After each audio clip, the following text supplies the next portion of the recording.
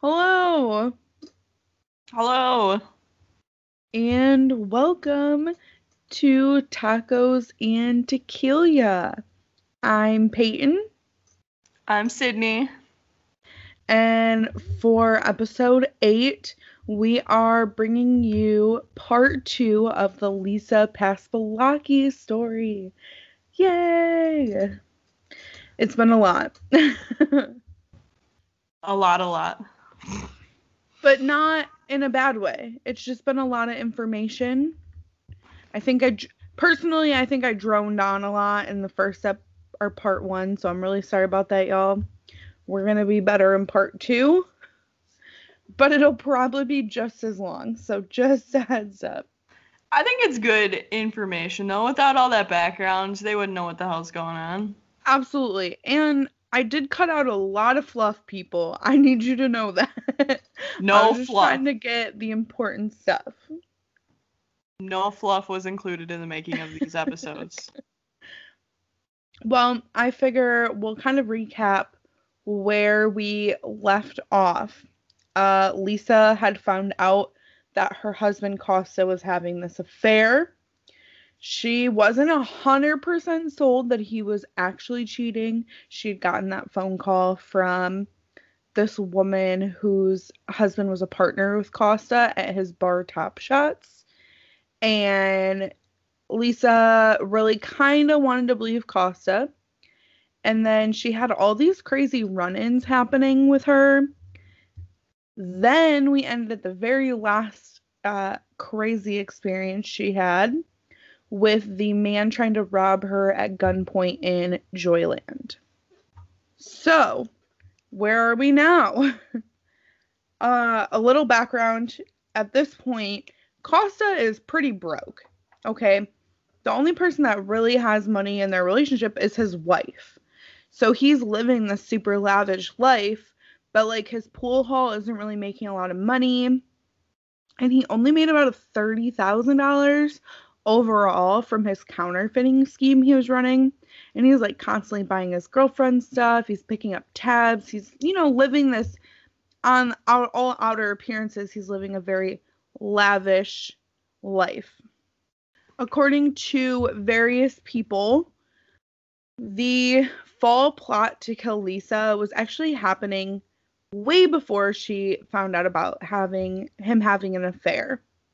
So lots of talks about divorce and this affair were just kind of expediting that. There were lots of kids and junkies that were kind of hanging out at this pool hall that were really involved with Costa, with Deirdre, and potentially with the scheme to have Lisa killed. One of these people, his name was Kevin Ramsey, and he was a drifter. He ended up, ending up in Daytona Beach and getting a job bartending at Top Shots. He was pretty well liked. He would do just about any job needed there, and he really looked up to Costa. He looked up to him, he really liked him, and he feared him. And Costa had even bailed him out of jail once when he sold weed to an undercover cop. What an idiot. He was constantly doing a lot of schemes for Costa, and they kind of eventually started butting heads over this. Kevin got in deep, kind of for the first time with Costa, when he found out that Kevin had stolen money from Top Shots and fired him. They were still kind of on good terms at this point. He just really didn't want him at the bar, obviously. So they were kind of cool. And then Costa found out that Kevin was actually running prostitutes, which was something that Costa was doing as well. So he was getting kind of pissed. He felt like he was losing out on money because of Kevin. Some of his girls started working for Kevin instead.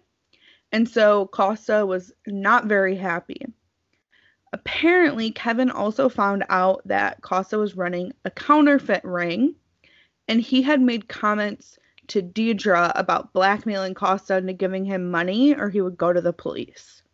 At this point, Kevin is getting a lot of threats, and Costa was making it known that he would kill Kevin. And Kevin had told several people he was pretty scared for his life and worried he was going to be killed.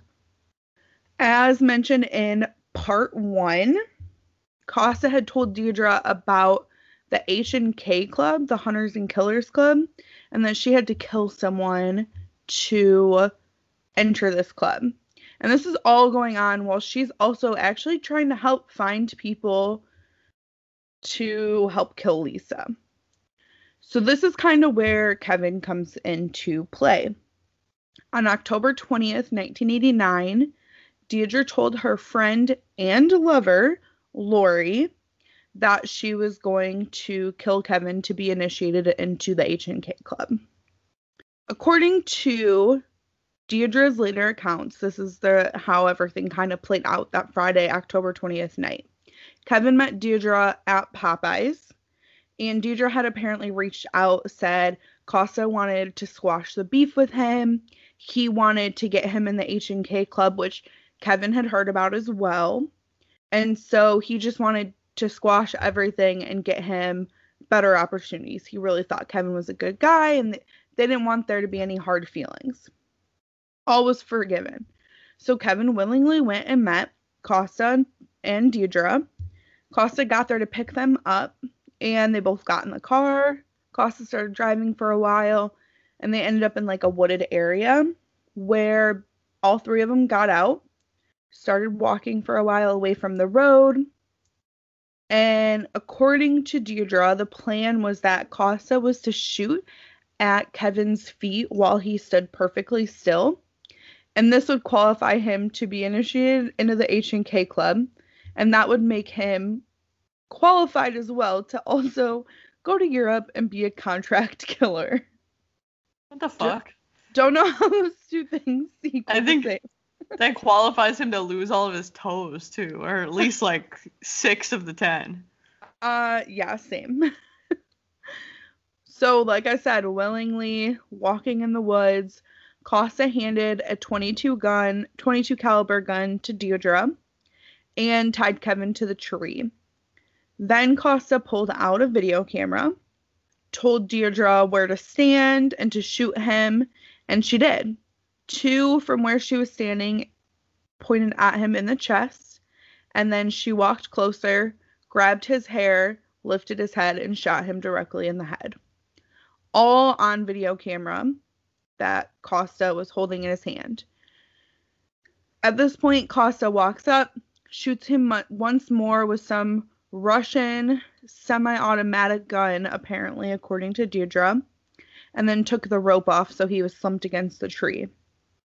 Kevin's last words were, "Oh my God," after the first 2 bullets and before Deirdre had shot him in the head. There are at least 4 people that later came forward that in the next few days, Deirdre bragged about this to them. So in, part 1, we hear a lot of, their crazy behaviors and their crazy threats, but, this is what we're first actually seeing that what these 2 are capable of. The whole, premise of this is that then going into this, Lisa has to be murdered, right? That's how Costa and Deirdre looks at it. Costa wants Lisa's money. He figures if she's murdered, he won't, instead of divorcing him, he'll get all her money, and Deirdre will reap the benefits because she's Costa's girlfriend. So Deirdre is actually put to work helping find people with and for Costa to kill Lisa. Later on, there are at least 5 people confirmed that they either know of or have come forward, basically that were asked or threatened to kill Lisa. The first one was JR. He was Deirdre's boyfriend. She had, as I mentioned, her background in part 1. She had moved to Daytona Beach, broke up with the abusive boyfriend. One of the guys she had started seeing before her and Costa got together was JR. JR was also really good friends with Kevin Ramsey, and he used to work with Costa for doing little things. I want to say it was like car theft and stuff like that, and making money like that. JR agreed to kill someone for Costa, but there really wasn't a lot of follow-up. And at this point, Deidre was giving him lots of money. They were on and off, still kind of hooking up. And she finally was like, listen, I'll give you $100,000 to kill Lisa. Lori, who I mentioned previously, Deidre's best friend and lover, was standing there. It's such a weird word. Sorry. Lover. Lover. Lover. You don't treat me no good. Basically, her and Deirdre were also hooking up, but they were best friends. Really so, freaking weird. Yes. And Lori does play a pretty big part in like a couple different sections here in part 2, so I'll keep bringing her up. I'm not going to keep explaining who she is, but Lori was standing there apparently when Deirdre was giving JR all the details, and finally she just kind of looked at Deirdre and was like, no, not him. And JR just felt like something really bad was going to happen to him if he agreed to it all. So he kind of flaked on it all, and that was really the end of it. He never heard anything more about it. The second guy who was offered to kill Lisa was a man named Gus Mowamis. He apparently was a jail buddy of Kevin Ramsey's, and when he got out of jail, got down to Daytona Beach. Costa had hired him to steal a car for an insurance job, and he had claimed to do about 8 or 9 of them for Costa by the end of their relationship together. Costa eventually showed Gus $75,000 at the bar once in like a back room at the bar, and offered it to him if he would kill someone. Gus kept asking him, like, who do you want me to kill? Like, what's going on? And Costa wouldn't tell him who and just said, think on it before you make a decision. And then I don't know if it was that night or the next day, but basically Deirdre was getting pretty drunk at the bar and had kind of spilled the beans to Gus that it would have been Lisa. The next day, before he could even follow up with anything like that, with Costa, he had agreed to Deirdre, but then the next day he got arrested on unrelated charges, so that kind of ended with Gus. God damn it, Gus. Well, I guess that's what happens when you're, doing a bunch of schemes with a bunch of shady people. It's true. At least his name wasn't JR. Like he couldn't be the real JR is Junior. He couldn't be a real Junior. He had to be original, so he called himself JR. Yeah, I don't even remember what his real name was because I only called him JR. Lame. Agreed. The third person who was approached to kill Lisa, his name was Matthew Chumley, but don't worry, he did not go by that name. He went by Mike Cox. Chumley, like the Chumley. Yeah, that's what it reminded me of. But he had an alias. He went by Mike Cox, so no one even knew him as Chumley. You'd think it'd be the opposite. His name is Mike Cox and he goes by Chumley. You'd think. So Cox was a drug addict, and he was often homeless, living either on the street or couch surfing, and of course wandered to Top Shots. He met Deirdre there and eventually kind of became friends with her or pals with her, and eventually met Costa through her as well. Mike had tried to buy guns from Costa at one point. He was robbing people and running drugs on the streets when he was living. Like, that's how he made money and got his fix. But the price was too high to buy those guns, so he didn't do it. This did already put him on Costa's radar. He was eventually offered $10,000 to kill someone by Deirdre. Also, can we just acknowledge the first guy, it was $100K, the second one it was $75, and now they're down to $10,000. I mean, I guess you have to go to if someone's willing to take like $10,000, they're probably a shady individual. Like, you got to start going to they started off, I'm trying to think of the best way to explain this. They started off with like the better criminals, so you have to offer them more money. Then They got down to like the shady criminals who are willing to take like $20 to go do something. I mean, I think that's what their whole idea was. Like, all right, if we can't get the real criminals to do it, we're going to have to go to the shady individuals. Probably, honestly. Because now Mike Cox is getting offered $10,000. And he didn't really trust Deirdre. He kind of trusted Costa a little more, which is weird.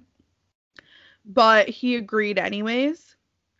Deirdre and Mike were talking about it when they were at the bar one time. Deirdre wasn't working, so she was drinking and telling him a little bit, and slowly, like, more and more was coming out. So he was kind of told he would shoot someone in the office of a place, and then someone would walk out of the bathroom, and he had to shoot them in the shoulder. And then eventually it comes out that it was Costa coming out of the bathroom. And Deirdre just kept drinking and telling Mike all this conflicting stuff. And he seemed really confused, and there were a lot of red flags. So at this point, he was like getting ready to bail and back out of this whole thing because he's like, this seems shady, and I think something is going to happen to me. I don't want to be involved into this. And the next morning, he was arrested for trespassing, so he couldn't even meet up with Deirdre and Costa when they were supposed to. He was probably happy as hell. Like, oh, thank God.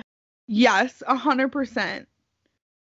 The fourth person approached to kill Lisa was a kid named Taja. Taja was actually Lori's boyfriend. How it all kind of played out is Deirdre and Taja were sitting there at her house talking, hanging out, and basically Deirdre admitted to him that she killed Kevin.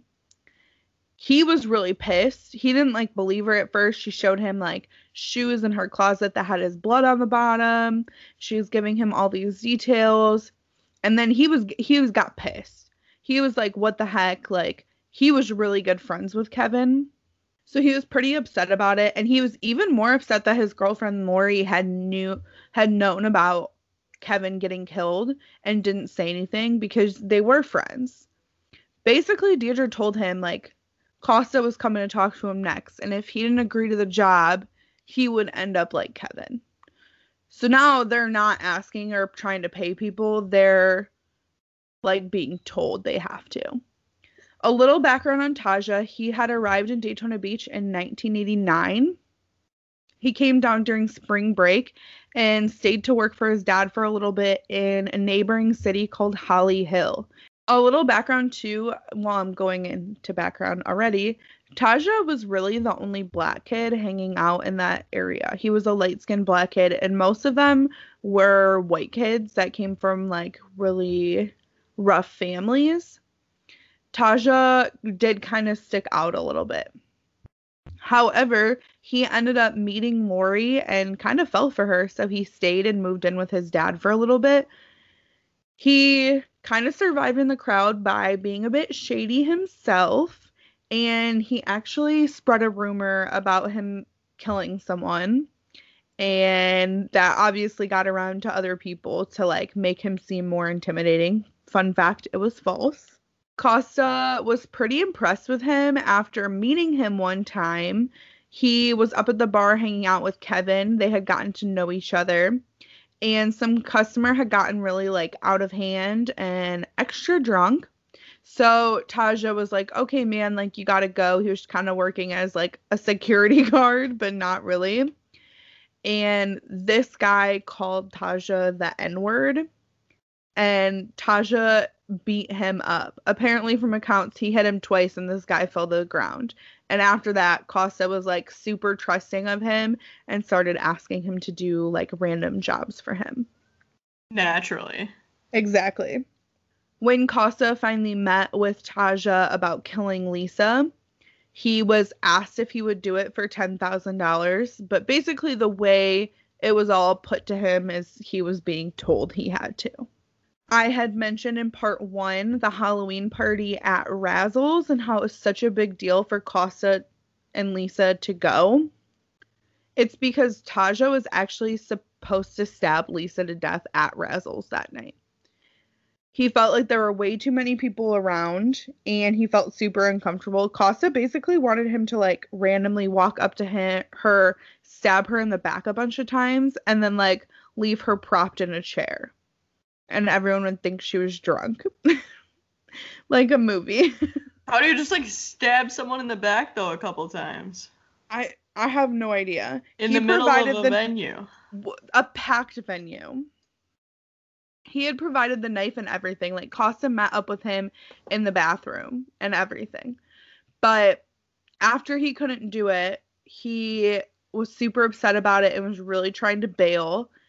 And Costa was mad. He was like, no, now you have to kill her at Joyland. So he basically told her, like, listen, this is when Dino leaves to go, her brother leaves to go do his drop off. This is how long he's going to be gone. This is where Deidre is going to pick you up and wait for you for afterwards so you can get away quickly. But then we obviously know what happens and how Lisa gets away. That's how we ended part 1.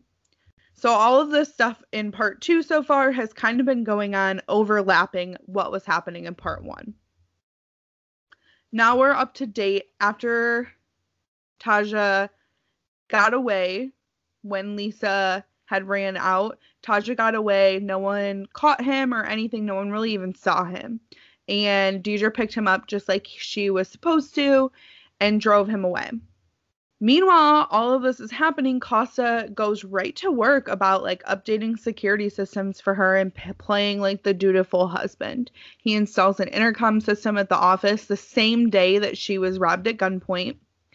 And within like 24 hours, puts a security system at home, like an alarm system at their home. Mind you, ever since her father Sino died, Lisa and Costa moved in with her mom and her brother so they could all be there together and help with the mom. Costa even gave her a rifle to keep in the office to scare off people. So that all those events that took place robbing Joyland was November 1st. On Thursday, November 2nd, a police officer came to her home because she took the day off. Obviously, I would too. And she went through a bunch of random lineup pictures based off of her description of who had tried to rob her. And she actually identified Tasia out of the lineup. Dino, her brother, was like instantly pissed. He was like, hey, I know that kid. He worked at Joyland for less than a week, and he hangs out at Top Shots, and he kind of looked at Costa and was like, you and Deidre know him. And Costa didn't say anything. He, like, immediately after the police officer left, he left and ran errands. So, alarm bells are kind of going off for Dino, her brother, at this point. The next day, Costa and Lisa took a drive to Edgewater, and she was looking for some reassurance. This has, like, absolutely nothing to do with the case, but I heard this and was like, I need to include this. She's, like, literally looking for some reassurance. She's been super jumpy. She's really scared that Taja's gonna come after her. Like, she can identify him. Costa literally tells her, oh, yeah, if I was Taja, I'd come back and kill you, because obviously you can identify him. And then he's like, what if someone had hired him to kill you? And she's like, who would hire someone to kill me? Like, this doesn't make sense. And then all these, like, fears that she had been, like, Costa was involved or Deidre was involved are, like, slowly eating at her. And she's kind of getting really freaked out and paranoid at this point. Way to spill the beans on yourself, dude. Literally, he's just making himself look worse. What an idiot. When your guilty conscience comes out and you just have to say something. Literally. So, the fifth and final person that they're aware of being asked to kill Lisa is this kid, Brian Chase. He is a little different from everyone else because he's actually a Daytona Beach local. He is an 18-year-old kid. He was kind-hearted, easygoing, but he was really easily manipulated, especially by women. And he was in love with Deidre. He was, like, obsessed with her. So when Tasia failed to kill Lisa, Costa was pissed. He, like, literally gave her, like, you have 2 hours to find someone to kill Lisa, or you're gonna have to kill her yourself. And even though Deirdre had killed Kevin at this point, she didn't want to be the one to kill Lisa. So she was stressed, she was pissed, she was begging and crying to her friends. And one of her friends that happened to be there was Brian Chase. She begged him, please do it for me, please, so I don't have to. And Brian agreed. Kind of essentially at like the promise that he would get laid and be able to have sex with Deirdre. The gun Tasia had used to rob Joyland was then given back to Deirdre afterwards, and she had given this to Brian to use to kill Lisa.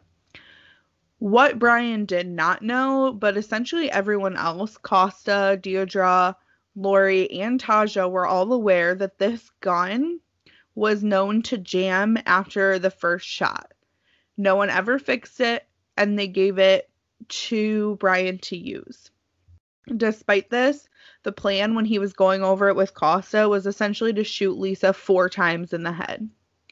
He had 2 instances where he actually followed Lisa at night, both November 1st and the 2nd, to kill her, but he never did it. Once she had not gone straight home, so he got confused and stopped following her. And on the second, he actually followed her all the way to her home, but he never got out to kill her. And they know this for a fact because Deirdre and Lori were following him to make sure that he did it.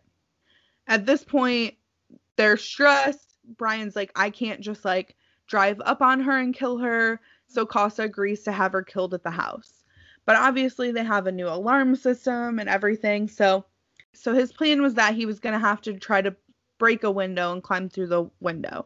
The first time Brian goes to the house, he comes back to Deirdre and said he couldn't break a window to get in. The second time, he was actually provided a glass cutter, and he still came back to tell them he was scared off by the sounds of the neighbors because they expected him to cut a window in the front of the house. Jesus. Of all the places, like, you gotta pick, like, the small corner in the back. Like, don't worry, that's, the next one here.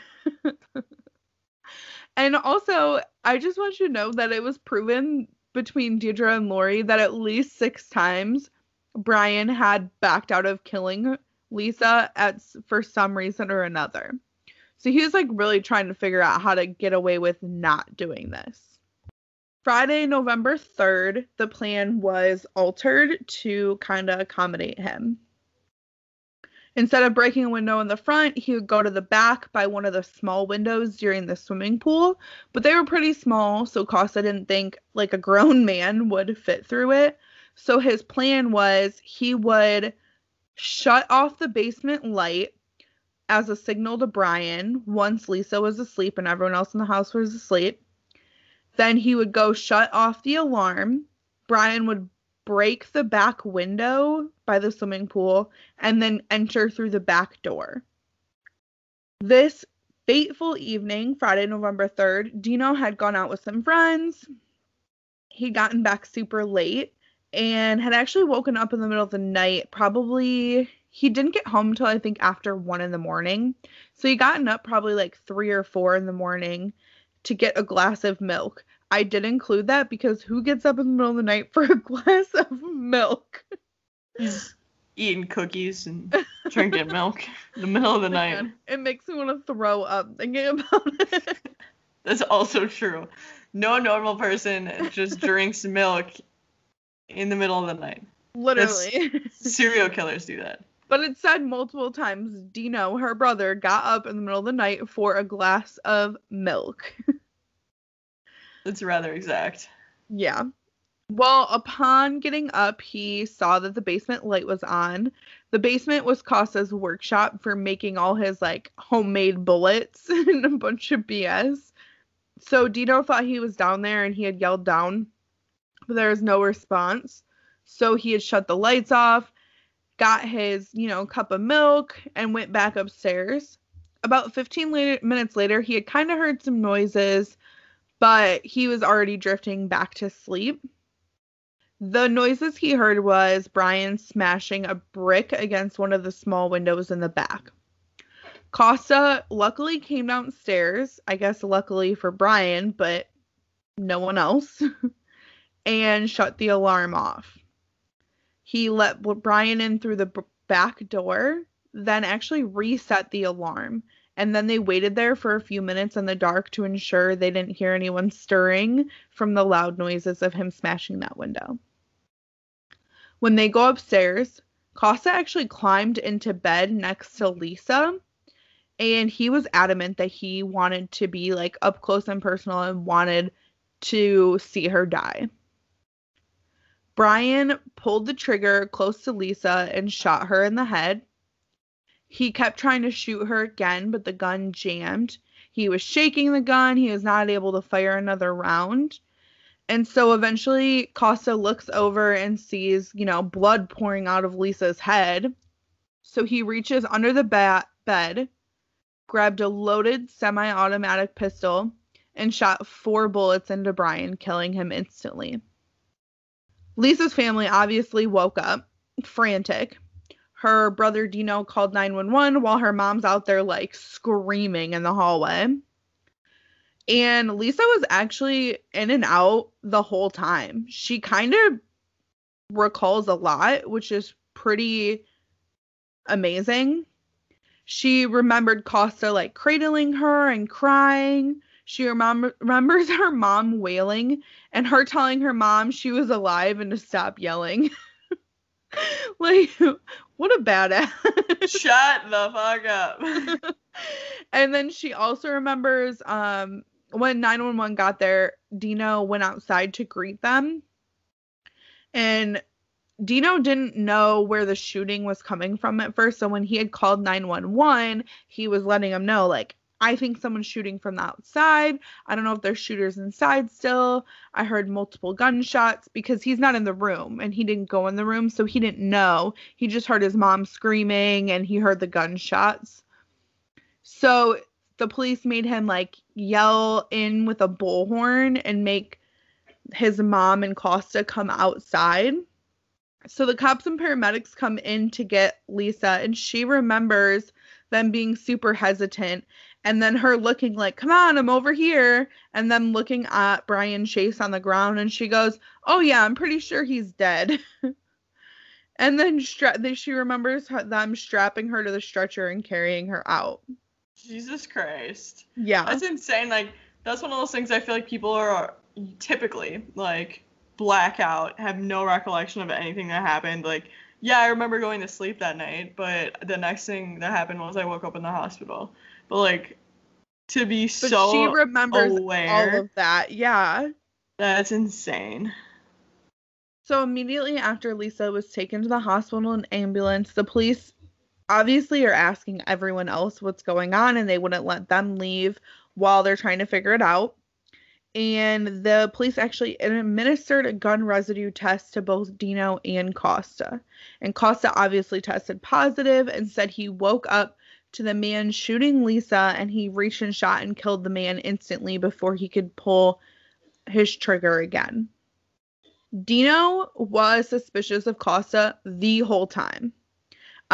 Actually, prior to the shooting, after the Tasia incident, Dino actually went to an attorney and told the attorney everything that he knew, including the Costa's affair with Deidre, knowing who Tasia was and that he was dating Deidre's best friend, and how he suspected everything was connected, and he wanted a private investigator to follow Costa.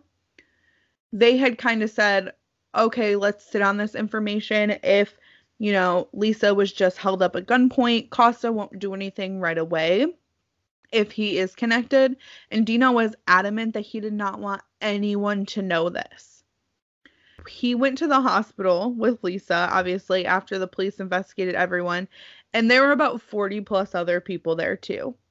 Dino said he called his best friend, and his best friend's mom basically called like 4 or 5 other people, and they all called 4 or 5 other people, and then next thing you know, the waiting room was packed. He went to basically every police officer he could that were there at the hospital, asking for 24/7 protection for Lisa, and most of them blew him off. Finally, he spoke to a woman who he found out was an investigator on the case. He told her, like, listen, I suspect Costa's involved in this. I'm begging you. Like, he just tried to have my sister killed a second time. Please get her 24/7 protection. And this investigator finally granted it. So in the hospital, obviously, so many people are there for Lisa. Just like when her father was in the hospital and all of these Greeks came, they all came for Lisa too. I think this is a reoccurring trend that the Greeks will always be at the hospital. You know, they're big families, they're loud, they call one person and that person calls 6 others, and next thing you know, there's 1,200 of them there. Big mouse. So once Lisa went into surgery, Costa actually left the hospital and no one really knew where he went. Can you guess where he went? To kill her. To Deirdre's house. No, come on. Yeah, he went to Deirdre's to update everyone that was there. And Deirdre basically lost it that Lisa was still alive. She was upset. She was screaming. She's yelling. She literally wanted to bomb the hospital because Lisa was still alive. Yes, I read about crazy. That. It was like they wanted a bomb disguised as flowers to be sent to the hospital. Yeah, what is wrong with you? That's not something I should laugh at. But that is messed up. Like, here's some flowers. Get better soon. You just got shot in the head. Boom! It's not funny, but it is. Okay. It's really not funny. I'm sorry. I'm not insensitive people, I swear. No, it's so dumb. Yes, like, it's comical at that point. Well, and I'm picturing, like, the plastic flowers that, like, SpongeBob carries around, too. Like, or, like, the clown flowers. Like, that's the flowers I'm picturing. I'm not picturing real flowers. Just fake ones. Yes. While Lisa's in the hospital, and obviously immediately, like I said, Dino's convinced it was Costa. He starts working with the police, like, right away. And pretty quickly, the police are also suspecting Costa. They believe someone committing a robbery in a home would not walk throughout the whole house without grabbing anything because Brian had nothing in his pockets and nothing that proved that he was trying to steal anything in the house, and then shoot the woman in the bed first. Usually they'd shoot the man. So it was pretty suspicious, and Dino actually started keeping a notebook for the police on him that he would write everything he heard or saw from Costa that seemed to be like a red flag. Some of the things that Dino was keeping a notebook of was any private calls that he realized Costa was talking to Deirdre, and all the theories that Costa would, like, randomly tell to him or Lisa, like, oh, I think so-and-so's trying to kill you, or, oh, I think so-and-so was involved in this. And there was literally no shortage of theories on who wanted Lisa killed. Obviously, like, some people were suspecting Deirdre or Costa, but any of those people weren't making it known. A lot of the people were pointing at the Marriott owner because Lisa was heading this clean up the boardwalk mission so that they couldn't build the hotel right on the boardwalk. And so they thought that he was having Lisa killed, at least according to the news, because potentially that she was a threat to him. And then I guess a few weeks before this happened, there was like a big public figure in Daytona who apparently at some event made a lot of like rude and stereotypical comments about Greeks. And Lisa had basically led the brigade on like all the public outrage that followed to make him publicly apologize. So then they're like suspecting this guy. And then obviously people were suspecting that maybe Tasia had hired Brian to kill Lisa because she could identify Tasia. She's just stirring up the whole community at this point. Yes. Like, there's so many people at this point that could have been it because of the woman that she was. Exactly. Now, mind you, this shooting of Lisa happened in the late Friday night, early Saturday morning, technically, hours. So Saturday, November 4th, technically that next night, a 911 call came into police headquarters from a payphone from a young woman who claimed to really know what happened. I said a young woman. A young man who claimed to really know what happened. A police car was sent to detain him while he was actually on the phone with the police officers. And turns out it was JR, Deidre's ex-boyfriend. And they brought him in and interviewed a taped confession where he basically told them they tried to hire him to kill Lisa as well. The next day, Sunday, the police went to Deidre's house to speak with her, where Lori was also located. It was very clear Deidre was not willing to cooperate, and very clear Lori wouldn't speak to them around Deidre. They ended up getting Lori alone momentarily, and she basically told them, like, look, I'll come in there tomorrow. Deidre's not around. Like, I'll see you tomorrow. I'll come in the police station. They said, okay, cool. Monday came and went, and Lori did not show up, so police went looking for her, and when they found Deidre, she advised she dropped Lori off at a friend's house, but wouldn't give them any more details. All while this is happening, Lisa is in the hospital, and she is recovering. She miraculously survived this, and basically they told everyone, investigators, the hospital staff, they all told Lisa and Dino that if it was a bigger caliber gun, she would have been dead. But because it was such a small caliber gun, when Brian went to shoot her, he had shot her. It went like through the side of her head. So it didn't go directly in towards her brain or in the middle. So that essentially saved her life. And she was pretty awake and ready to go right away. On Tuesday, November 7th, Mike Cox had been arrested on another unrelated prostitution charge. When they brought him in, he told the police officers arresting him, look, I have evidence on the Footopolis shooting, and I can tell you everything if it helps get me a deal. And everything he told them corroborated JR's story, and they realized that Deidre and Costa had been trying to hire multiple people. Side note, I just really love criminals, how they're like, hey, I got this information for you. I know I just committed this crime, but here's some information for you so you could drop my charges and get somebody else. Right? Well, and what do Costa and Deidre expect? The people that they're trying to, like, hire are career, like, lowlives. Exactly. Like, these are literally career criminals. This is all they do. And they're not like mobster contract hitmen. Like, no. They don't care. They're going to rat you out to get a better deal for themselves any time or day. No, this is not like organized crime where everyone like sticks together. Like they're literally like, no, we're out. I got some news for you. I know all the dirt on this person. Now give me a lesser charge.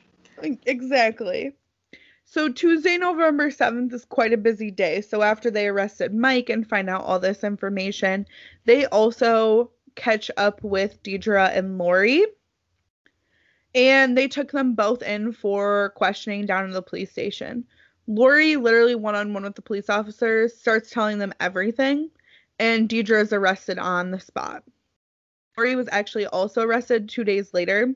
But by the time she had stopped talking to the cops that evening, they felt like they had enough evidence to also arrest Costa for his involvement.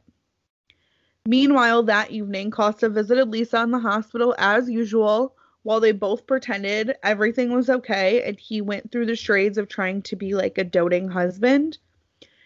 At this point, though, Lisa was pretty convinced that Costa had tried to kill her. After Costa left, the investigators came to Lisa's room and told her and Dino that Costa was going to be arrested for murder that night.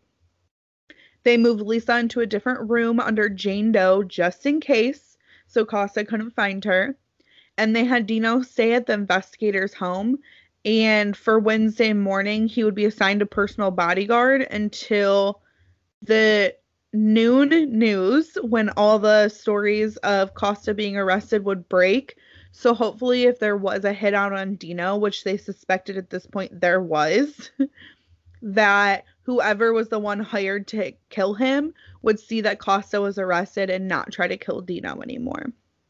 In the early morning hours around 1:30, Wednesday, November 8th, Costa was arrested outside of his home.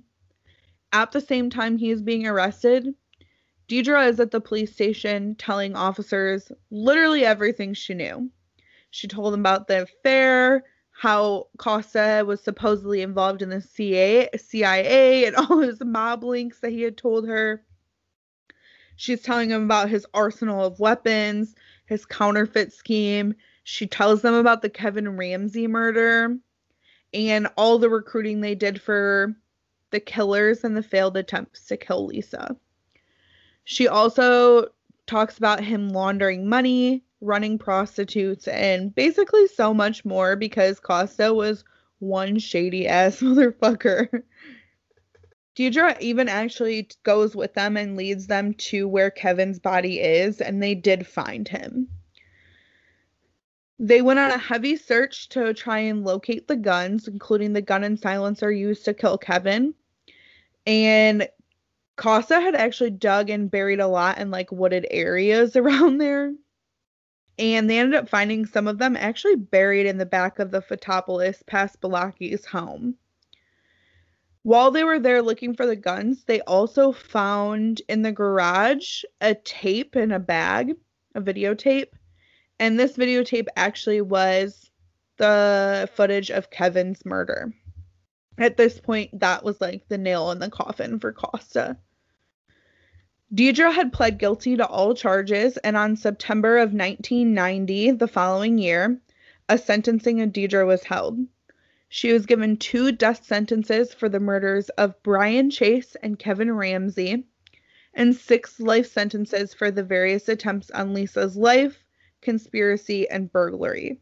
She became the youngest woman on death row at the age of 21 in the whole United States. She had tried to claim she was a victim of Costa and it was all his idea, but no one bought into that story. The next month, in October 1990, Costa was tried for the murder and several attempted murders. Deidre did decide to testify against him. He tried to plant everything on Deidre and claim that she was doing all of this because they were having an affair and he wouldn't leave Lisa because he loved her. He even tried to claim it wasn't his voice on the tape of Kevin Ramsey because, mind you, he's not actually in it, and that he had that tape on in the home because he had given his video recorded to Deidre at her request, but he thought she was going to make a sex tape of her and Lori, so that's why he did it, but he never had time to watch it. Way to just throw her under the bus. Literally. On October 25th, 1990, Costa Fotopoulos was also found guilty for both murders of Kevin Ramsey and Brian Chase and the 6 attempts on his wife's life. On November 1st, just under a year from the shooting, Costa was sentenced to 2 death sentences and 6 life sentences. On November 15th, Taja James and Lori Henderson, who both had testified against Costa, each received no less than 4 years in prison for conspiracy to commit murder and attempted murder. Lisa Fotopoulos took back her maiden name, Paspalakis, and continued to run Joyland with her brother Dino. In January of 1991, Stino Paspalakis' body was exhumed at the request of his family. Unfortunately, no toxins were found and no signs that he was killed by anything other than a brain aneurysm since it had been 3 years. But the ME did decide that because it had been so long, they would still leave the ruling of death undetermined since they couldn't verify any actual reason he had died. Today, Lisa still runs Joyland in Daytona Beach. It is still there. And right behind it, Lisa's gift shop. She also remarried and now goes by Lisa Psaros. I think it's actually Saros is how you say it in the P silent. Not 100%. And then I know, Sydney, you had mentioned you also saw that Deidre had appealed her death penalty sentences, correct? She had, yes. I don't know the exact year, but she is no longer on death row. Interesting. But she is serving multiple life sentences, so she will For sure. forever be in prison. Definitely. She might as well be on death row, but she's not going to actually. I mean, she's going to die in prison, but Literally. not by like the firing squad in different matters. Costa did also try to appeal his death penalty sentences, but his appeals were overturned, and he is still currently sitting on death row. I have some fun facts too that I like randomly found, and I didn't know where to fit them, and I don't know if they're necessarily fun facts, but so I had listened to the audiobook, but there is a book, Perfect Husband: The True Story of the Trusting Bride Who Discovered Her Husband Was a Cold-Blooded Killer by Gary Provost. There's also another book titled Sex, Money, and Murder in Daytona Beach. The book I read, Perfect Husband, was actually written with the help of Lisa and Dino Pastelakis. There's a lot of fluff that I didn't include in this case, but I would highly recommend it for someone who likes to read true crime stories or listen. Like I said, I did the audiobook because it was super interesting to like think of all the stuff that Dino and Lisa have recounted or their feelings during certain events. There's also an Oxygen Channel episode on Snapped Killer Couples. The Costa Fotopoulos story. I love me a good episode of Snapped on a Saturday morning, let me tell you. It really gets me going. Oh, I bet. One of the other fun facts, Lisa returned to work at Joyland within a week of the shooting. Yes, I definitely got this written down. Shot in the head, is in the hospital, and while in the hospital, her husband's arrested for her attempted murder, and she gets out of the hospital, and within a couple days, she's back at work. Like, what? Those family businesses, though, I mean, you gotta be back. Otherwise, somebody will be yelling at you. Yeah, what the heck? It's so wild. And she still has that bullet lodged in her brain to this day because surgeons believe going in and trying to remove it will cause more damage since sitting where it's sitting right now is causing essentially none. And it's safer than trying to remove it. Right above the left eye. Wild. Very wild. I also did read an article as well that she had, quote, said, "It was a terrible time, but it is what it is." Like, what the fuck?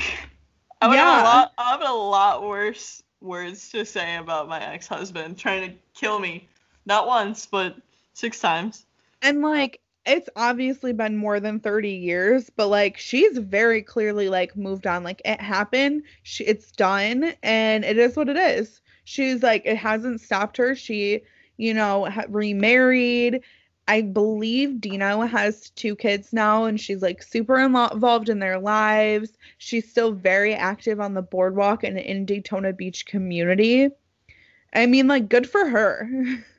Yeah, and I mean, everyone copes differently, but even to hear, like, her story, it seems like she was, like, over it when she went back to work. Like, all right, I got to carry on with my life. Like, it is what it is. Was a bump in the road, and we're doing it again. Yeah. I mean, I just genuinely think it's really amazing. And she's so, like, what a badass, and how strong are you for that? Seriously. Well, I know that was a long one, folks. Hopefully you bared with us throughout it all to hear the happy ending. I know a lot of times there isn't a happy ending in true crime cases. Fortunately, this is one of those stories that it does pretty much have a good ending. Which is good. We need some happiness in our lives. Agreed. Before we leave, any final thoughts before we read your joke, Sydney? No, I've been waiting all day for this. All right. Well, take it away then. Why shouldn't you trust tacos? Why? Because they always spill the beans. That was a good one. I like that one. And then I totally forgot the Florida man segment at the end of the last one. But with this being a Florida case, I felt like it was so important that we also include a Florida man case. So, Googling Florida man taco, I found a great one for us. Takes place in Boynton Beach, kind of like Miami area, South Florida. The headline, are you ready for this? No. Florida man makes himself a snack while robbing Taco Bell. This man is on footage in 2019 robbing a Taco Bell in the Boynton Beach Mall at night. They believe he's responsible for at least 2 burglaries in the mall within the past month, and the footage shows him in the kitchen making himself food as well as stealing the cash. Man, this is like when the riots were going on and people were trying to rob Chipotle, and I was like, what are you guys gonna do? Make food? Like, what can you get out of Chipotle? I mean, I'm gonna be honest. If I'm robbing anywhere, it's probably a food place. Like, I'm gonna take this tortilla warmer and some lettuce. I gotta go. Oh, I would for sure take the tortilla warmer home with me. I'd make the best quesadillas. It's the only good thing they have for you to like bring with you. Like, you can't riot in a Chipotle. Those chips go bad in like 6 hours. That's what I'm saying. By the time you walk home, your food's gonna be bad. Well, folks, thanks for sticking with us to our 8th episode. This is so big. The weekend before this comes out, I will be in Daytona Beach, actually, area visiting family. So stay tuned. I'll also post some outdoor pictures of like current updates on our social media pages visiting Joyland because I'ma go. Bogus. Take me with you. You can come visit. My family that lives down in Florida, for those of you that don't know, are my mom and my grandparents, and they all love Sydney. So she's welcome anytime. I'm gonna have to slide into your text messages after this. I might have to figure something out. But I go like once a month and visit. So. You do, I know.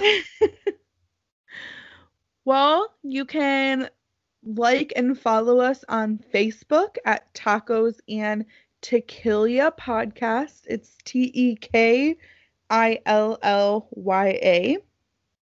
Or on Instagram at Tacos and Tequilya. Feel free to slide in our DMs about some cases. I know we've gotten a couple suggestions about what we should be doing.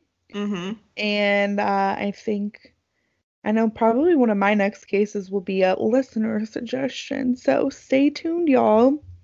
I was thinking the same thing. And then we do also have a Gmail that you can email. Tacos and Tequilya at Gmail.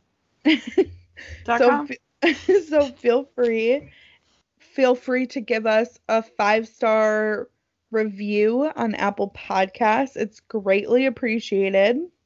I would love a 5-star review on Apple Podcasts. I see that only 9 people were willing to Apple Podcast me.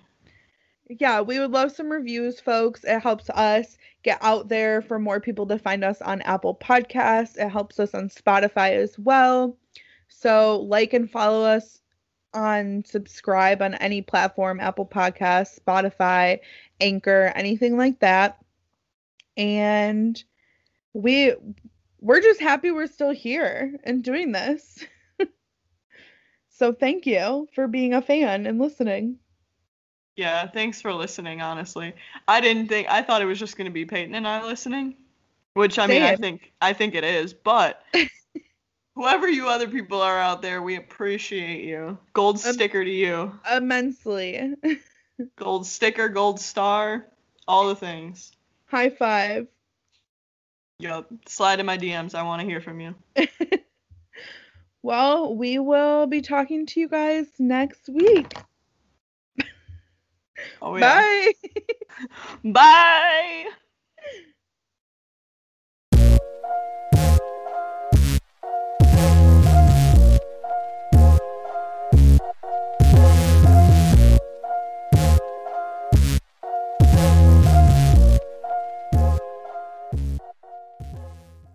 Mwahaha!